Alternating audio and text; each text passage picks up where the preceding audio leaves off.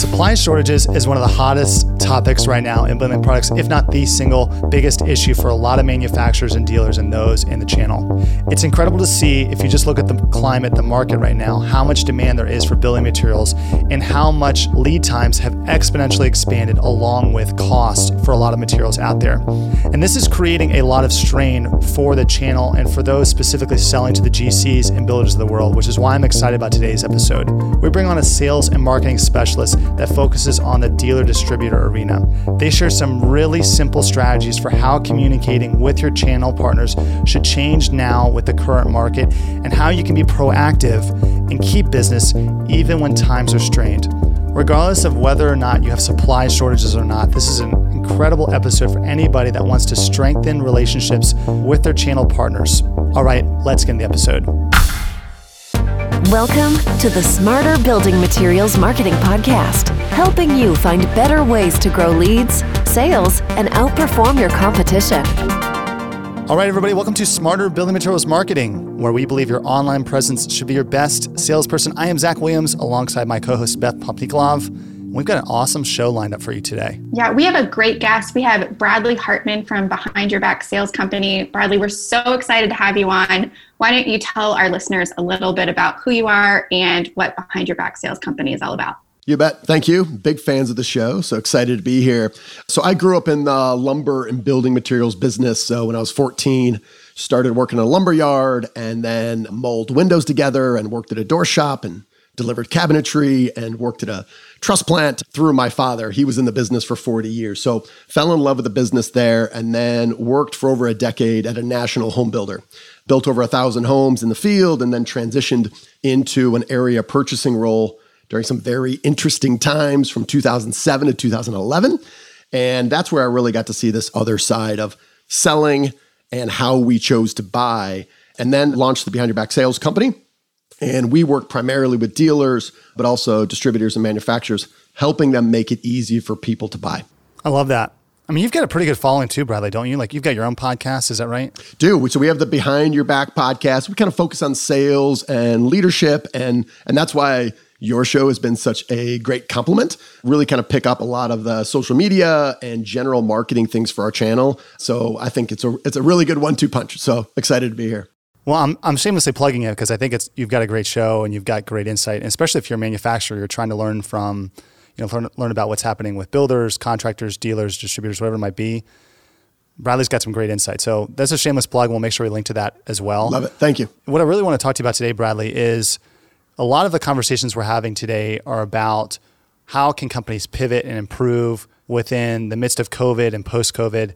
And I think your perspective is really needed on our show and for our listeners, because you hear you're in the front lines about what's happening from a sales standpoint. And so I'd love to just dive into this episode and talk with you a little about, well, what are you seeing from a dealer perspective about how they are adapting their business? What are you seeing that's working? And then what information do you think is important for manufacturers to hear from them about? Yeah, absolutely. Maybe we'll just set the stage, because I think manufacturers, distributors, and dealers are all kind of facing the same thing. As COVID kind of came in March, everyone started kind of hoarding cash, started thinking about furloughing employees, and started preparing for the Great Recession 2.0.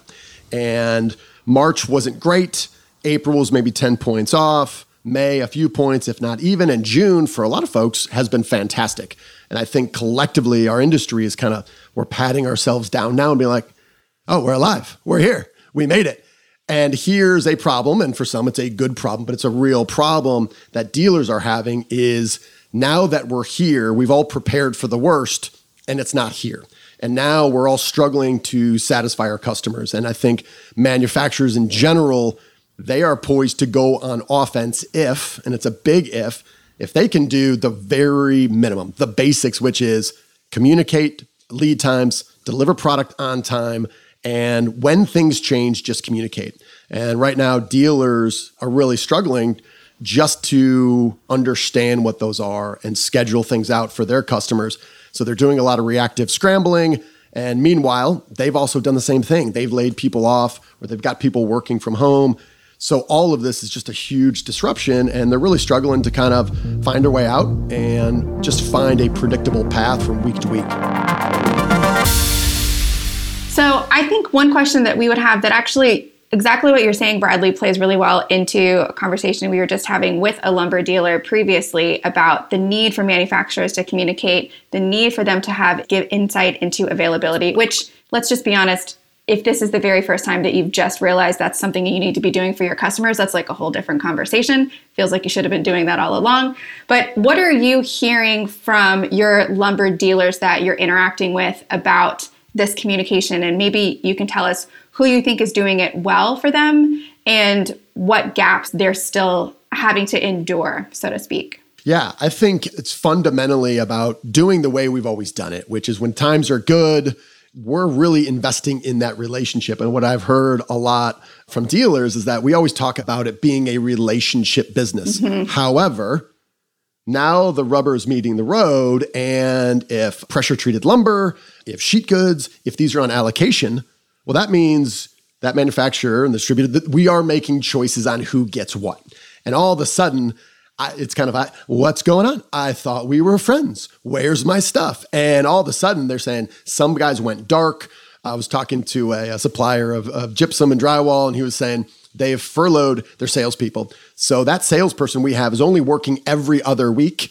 And because the news is generally bad, he doesn't communicate. So either he's not working and I can't communicate with him, or he's working and hiding. So he's saying, hey, even if it's bad news, just be here, be present with me. And meanwhile, dealers are kind of struggling because a lot of them have not invested in communication channels themselves, on having a chat feature on a website and, really simple online ordering. So all of these things, communication all through the channel, are really just kind of gumming up the works, and everyone's just trying to kind of fix it on the fly when, as you guys know, these things generally take years to implement. And folks are now just trying to have those discussions now, put those processes in, which are next to impossible. So it's just they're constantly waking up day after day, really in reactive mode. It's exhausting. I love what you're saying. And actually, I don't love it, but I think it's interesting, is that people are just not responding because they have no good news. Yeah. They're just like, I can't take giving you bad news because I'm afraid of how you're going to respond. So I'm just going to go ghost you. Is what's going to happen, which is going to come back to bite them when they actually do have product and when they can sell, Yeah, well, absolutely. And I think what this industry does well is generally we are problem solvers. Mm-hmm. And I think if I come to you and I say, Beth, Zach, here's the deal. We have a 7-week lead time, and I know that your best customer needs this in 3. I've shut off my phone and I got with my team, and we spent the last 3 hours thinking of alternatives to help you through this. I don't know if any of these are good, but we've got a range of alternatives. Let's meet to discuss them. Like, show me you're putting in that effort to think through some alternate ways to make this happen. Bradley, I'd love to hear an example of a dealer or even a manufacturer that you see that's doing a good job at navigating this right now, that's being proactive in their marketing and in their communication. Do you have anybody, if I could put you on the spot? Yeah, just recently, we have a dealer client who called me. They work exclusively with the national builders, so certainly had some perspective there. And they said, here's the rumor is that the national builder is going to come and ask for just like a flat 7.5% deduct off the bottom line. We heard that's coming, but meanwhile, from the commodity standpoint, we have an increase coming in our costs. And our concern is, we're going to come and lose this business when they're asking for a deduct and we're asking for an increase. They're like, what should we do? And I said, well, here's what I would do. Overall, what they're trying to do is lower a house cost while keeping all the value. That's hard to do. You don't want to be part of that. However, what you can do is, and they also handle lumber building materials, but they also install it. So I said, you have a wide range of ideas on ways that you can just lower house cost. Now, some of those, don't put base in all the closets. Well, that's one way. That's an option. You can. And what we did is we allocated like 3 hours, and we got on the phone, we did a Zoom call, and we ended up with like 74 different unique ways that they could lower house costs. Now, some of these don't install a mirror in the powder room. We assume that they would say, we don't want to do that. But we also had some of their competitors that were doing something similar. So they were all within the realm of possibility. And we said, let's go out to them proactively and say, hey, at some point, if this continues and we found ourselves in 10 years later in the Great Recession 2.0, you're probably going to ask how we can lower house cost so you can ultimately sell more homes at a lower price point. we've come up with all these ideas. We put our heads together. We're thinking about your business. We looked at your competitors. We'd like to have a meeting, probably gonna need 90 minutes to go through them. Are you open to that? And they said, I love this. Why are we waiting to a near crisis to have this conversation? We want these ideas more proactively. So I think it's that sort of thing where instead of waiting that there might be bad news, waiting for Zach and Beth to call me and have this discussion about prices, let's go in with ideas and, again, actually live out what we want to be, which is like a consultant seller. What a shift in the conversation. So now you're not in negotiations. No one's negotiating over price. Instead, you're being an incredible partner to this vendor versus having to, we know that you're just trying to cut our costs so that we don't cut your costs. Like you literally just flipped it on its head. It's incredible. Well, absolutely. And so the name Behind Your Back came from a book that I wrote after I left being in that purchasing role. And it's Behind Your Back, what purchasing managers say once you leave the room and how to get them to say yes. And the thesis there was we all want the same things. I want to work with an expert who has ideas and insights, who can help me make, find, and save money, and I enjoy working with. And Beth, if you and I are a fit there, that's great. And if not, I want to exit this conversation as fast as possible. But I'm like, both sides want the same thing, and yet the way that we sell and the way that builders buy often create, all this friction, all these long lead times, and a bunch of pain and angst on both sides that are largely unnecessary. Well, by the way, Bradley, I love the name of your business, Behind Your Back Sales, because immediately you're like, well, wait, what are you saying behind my back? And who is talking behind me? Yeah.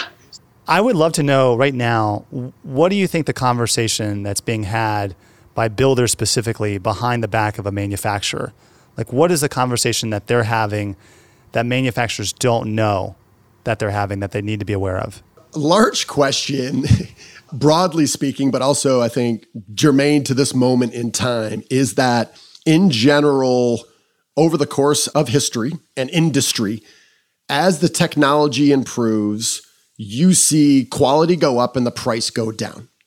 For builders, when it comes to the large components and trusses and wall panels and floor panels and those sorts of things, the opposite is happening. We are seeing technology advance, and yet this price continues to inch upwards. And builders in general are saying, why is that? And then we're seeing also these productivity of labor in general has been talked a lot about in construction is either stagnant over the past 20, 30 years. And we said this, when I got into the business in 2000, the way we build homes today, outside of a few different things, isn't that different from the way we built homes 100 years ago, which is insane, And I think we are probably deliberately ignoring some of the advances in technology there. But in general, you visit a job site and a custom home or even some national builders, guys are kind of doing the same things in the same way we have for a long time. So I think for national builders are saying, if we have this volume, why are we not seeing new ideas and new innovation come through the channel that are seeing our costs go down, not go up, and not stay flat? So I think that's the much larger question that's happening. What's your response to them? Sorry, it costs more to do what we do, even though it's more efficient. How do you respond to that? Because if I'm a builder, the conversation I'm having is I can't have an entry-level home. I can't build an entry-level home profitably anymore. Or I can, but I've really got to cut corners. Or it's got to be a home that maybe somebody doesn't want, or in an area somebody doesn't want. What's the conversation that you see that's working, Bradley? Well, I think in general, and why I love your podcast is you look at two big, probably the most important functions within a business, which is innovation and marketing. As you descend through the supply chain from a manufacturer to a distributor to a dealer, that skill and understanding and expertise comes down quickly. And at the dealer level, they kind of struggle with innovation and finding new ways. And there's some bright spots like Kuchen Brothers. I think they do an unbelievable job connecting marketing and sales. But in general, when we talk about marketing, we talk about innovation, those are so much stronger at the manufacturer level. And I think manufacturers can bring a lot of that expertise to help them think through, hey, let's look at your marketing strategy. And unfortunately, at the dealer level, a lot of times marketing consists of, we've got someone, we post on Facebook every now and then, we post on Instagram, and we schedule the biannual barbecue. That's what we do. And a lot of times you can see this. This is, probably for a separate podcast, but we have a lot of VPs of sales and marketing. You would never have a VP of sales and finance. That's crazy. Why? Well, those are two really important functions that are very different, but a lot of times we think of sales and marketing as the same. So I could go on a rant here and blow out this entire episode here, but I think in short, it's distributors and manufacturers need to kind of bring in some of that innovation and tell a better story. We always talked about the TCO, total cost of ownership as a builder. Tell me a story where I can pay 30% more for your product here, but in the long run, 5 years through my warranty, I can save 20% with data in a way that I believe you. Mm-hmm. And that story is told few and far between. I can tell you firsthand. First of all, at that rant, you would have a standing ovation from Zach and I, at least. I think what you're saying is such an important message, and I just want to take a minute to make sure that it's being clear, because you're literally saying the opposite of what we hear from manufacturers. Manufacturers will say, we would love to bring a new product to the market. We would love to be innovative. If we're innovative, no one will buy our product. No one will give us a chance. No one will put us in their homes or in their apartment buildings. It's too expensive. It's too expensive. The rate of adoption is too slow. It's too low. Don't even get me started on dealers stocking our new products. And you're saying, actually, the market is asking for it, but it's the way that the new products and the innovation is being delivered that's causing it to go flat. I do. I believe that. And I would often sit in there and I would say, hey, just tell me your story. How are you better? How are you different? And so many salespeople struggled with that. And they would kind of tell me a story and they would give me, a 5-page pamphlet in size 5 font. And I'm like, I'm not going to read this. And then they would come and say, it's real easy. You just got to go to your framer. You got to go to your electrician and you tell him, if you buy this, then you can decrease his contract by 20%. And I would say, well, if I'm in purchasing, you just gave me an idea. And even if I like that idea, I have to do all the work. I would say, you go to the electrician, you go to the framer, you talk it, you tell him where the productivity savings will allow him to do 10 more houses. And then they'd be like, well, you know how electricians are. I said, yeah, I do. I have to buy from them today. So I said, you do the hard work. And I realized it's not easy and it takes thinking and you got to think differently, which I think is the reason a lot of people don't do it. But there are certainly instances and examples where you see people, and you guys are helping them, right? Be successful, but you got to tell a really simple story that travels well. And I think most don't do that. Yeah. I mean, we as an agency, we obviously focus a lot on the messaging of how to deliver those sales points that you're talking about. How do we deliver that digitally? But what you're talking about is the friction point in the communication relationship, which I think is really important because what you're talking about, which is something we often bring up on the show, is friction. What level of friction is present in your sales process? You might have a great product that's going to save a bunch of money, but if there's an additional 5% that you need to go to do some additional legwork for them that gets you in the door, like why aren't we training people to look for those opportunities, to just break down every barrier, every reason why they couldn't try a product, whatever it might be? We think that, I'm presenting you the value of this product, why don't you just try it? Because it's more work for them. No, nobody wants more work. Everybody has enough work. Nobody goes to work and goes, you know what? I have nothing to do today. Everybody, I wish I could do more. I have so much time, Yeah. And we often talk to our dealers about this shift that's been going. And for you guys and your listeners, I'm going to be preaching to the choir, but it's this shift from high touch experiences to low touch content. And as a purchasing manager, the primary way things were sold to me was, hey, let's go to a 5-hour round at Medina. Let's go have an 1.5-hour meeting with me and my 6 smartest colleagues. Let's go to a Cubs game. Those take a lot of time. And I would say, hey, I'd love to do that with you. I just need pricing on this, or I just need a solution to this problem. And they're like, hey, great, let's set up a meeting, right? High touch experience. Takes a lot of touch, takes a lot of my time. And I didn't have it. And this shift to low touch content, which again, preaching to the choir here, is putting out content that when I type into Google, whatever that is, your content comes up and I can review that. I can learn from it. I can share it. I can do it at 11:30 at night. I can do it at 5 o'clock in the morning. And it's not that I don't like Jim, my sales guy, but I just don't want to call him and talk to him because when I do, it's 40 minutes later, I get off the phone and it's a huge interruption. So this shift, again, from high touch experiences and sales to low touch content, manufacturers and agencies like you guys are helping. But getting that shift down to the dealer level, which is kind of coming in face-to-face contact with the builders, is really, really slow. Do you know what's so interesting is I was just having a conversation with a manufacturer a couple weeks ago who was actually talking about how this shift to everything online has really impacted their sales guys. He was like, man, you get my sales guys in front of a dealer. They're great with the, how was your fishing trip last week? How's your wife? They know your kids' birthdays. They can talk to you about the local high school football team that you super care about. He's like, you get them on Zoom and they're just like, they go blank. Like they can't treat it the same. And it's actually hurt their business because they weren't able to make that shift to online, to that low touch content, to having those low touch conversations. It just was such a disconnect for their sales team. They had to get super innovative with their marketing tactics to make up for it. It's interesting. You bring up a great point, Beth, is that we were doing a Zoom call. We've done a bunch of training since this hit, as a lot of folks are working from home, can't do what they normally do. So they say, hey, let's do some training. So since March, we've probably, throughout the channel, probably 750 sales reps. And I would always ask is, as we've been in COVID for a month or 2 months or 3 months, I would say, how many Zoom calls have you done with either A, customers, or B, prospects? And we would say maybe 10 to 20% did a Zoom call to see face-to-face with a customer, almost zero with a prospect. And they're just like, well, they don't want to. And I can't wait to get back to doing what I did before. I need that face-to-face. And I would say, okay, correct me if I'm wrong. I see your face on the screen. You see my face on the screen. We both benefit from seeing each other's nonverbal communication. This is face-to-face.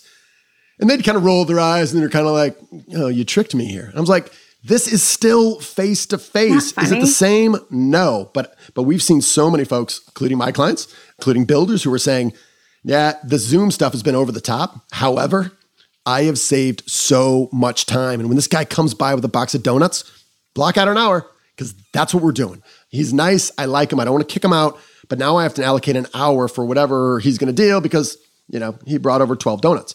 So again, it's this, how can we shift this little thinking in our mind? And again, I think this intelligence and these changes can come from anywhere. This can come from a manufacturer saying, hey, we have a checklist of top 10 things we do to not have a crappy Zoom call. I know you're probably struggling with this too, is why don't I just give you a mini training just one-on-one? Like that can immediately help drive sales. So if I can shift gears just for a little bit, you have such perspective and insight into this that I really think, especially our manufacturer listeners, want to, I know that they're going to benefit from. What smart strategies are you seeing from manufacturers to service the channel? Yeah, I think there's a couple bright spots here, and I'm somewhat biased. I know these folks, I'm friends with them, but the Boise Cascade folks who handle the engineered wood products, they are, while yes, they're in manufacturing and they're kind of in distribution as well, is they're coming in, they're getting a lot of analytics and a lot of data from the optimization saws and things like that. And they're able to take that information, think it through, and be able to come back to directly address opportunities to improve productivity. And they're coming in saying, hey, here's where we're working together and this is what we can help you with. So I think that's a huge one.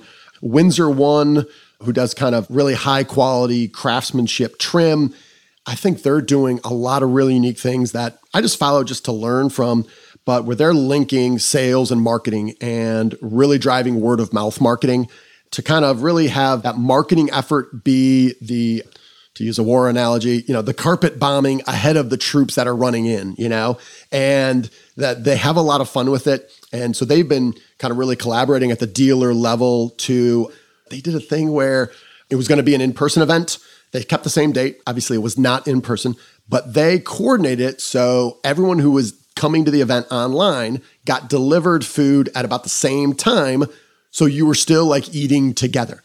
And that's really cool. Yeah. And you just think it's a little thing, but the coordination, you're like, dude, how'd you do that? Well, yeah, they were thoughtful. And I think thoughtfulness is always differentiation. And if we get together and I show that, hey, I've spent time and effort and energy here and I can come up with an insight or an idea, or at least have a different conversation with you guys, that thoughtfulness can be a differentiator. And we need more of that instead of less of what, my normal milk run, just kind of going on my normal path. And I'll be by every third week of the month, and, we'll have the same conversation. People are calling out sick because they know you're coming in. Yeah, exactly. I'm just kidding. That's great. Bradley, this has been awesome, man. I really appreciate you coming on the show and just sharing with us. And again, we're huge fans of your podcast and your content. If someone wants to connect with you, what's the best way for them to do that? Yeah, by far is our website, BehindYourBackSales.com. And I always tell folks, coming up on our 150th episode of the podcast there, I said, hey, if you listen to the podcast and you find it entertaining and insightful, you're going to like, I think, talking further. If not, I wouldn't call, because kind of what you see is what you get, for better or worse. But those are kind of the two primary channels. And again, it's the Behind Your Back podcast. That's great. We'll make sure we link to that too in the show notes, but this has been awesome. And for our listeners, if you found this helpful, go to venveo.com/podcast to subscribe and get all the resources we mentioned in this episode. Until next time, I am Zach Williams alongside Beth Popnikolov. Thanks, everybody.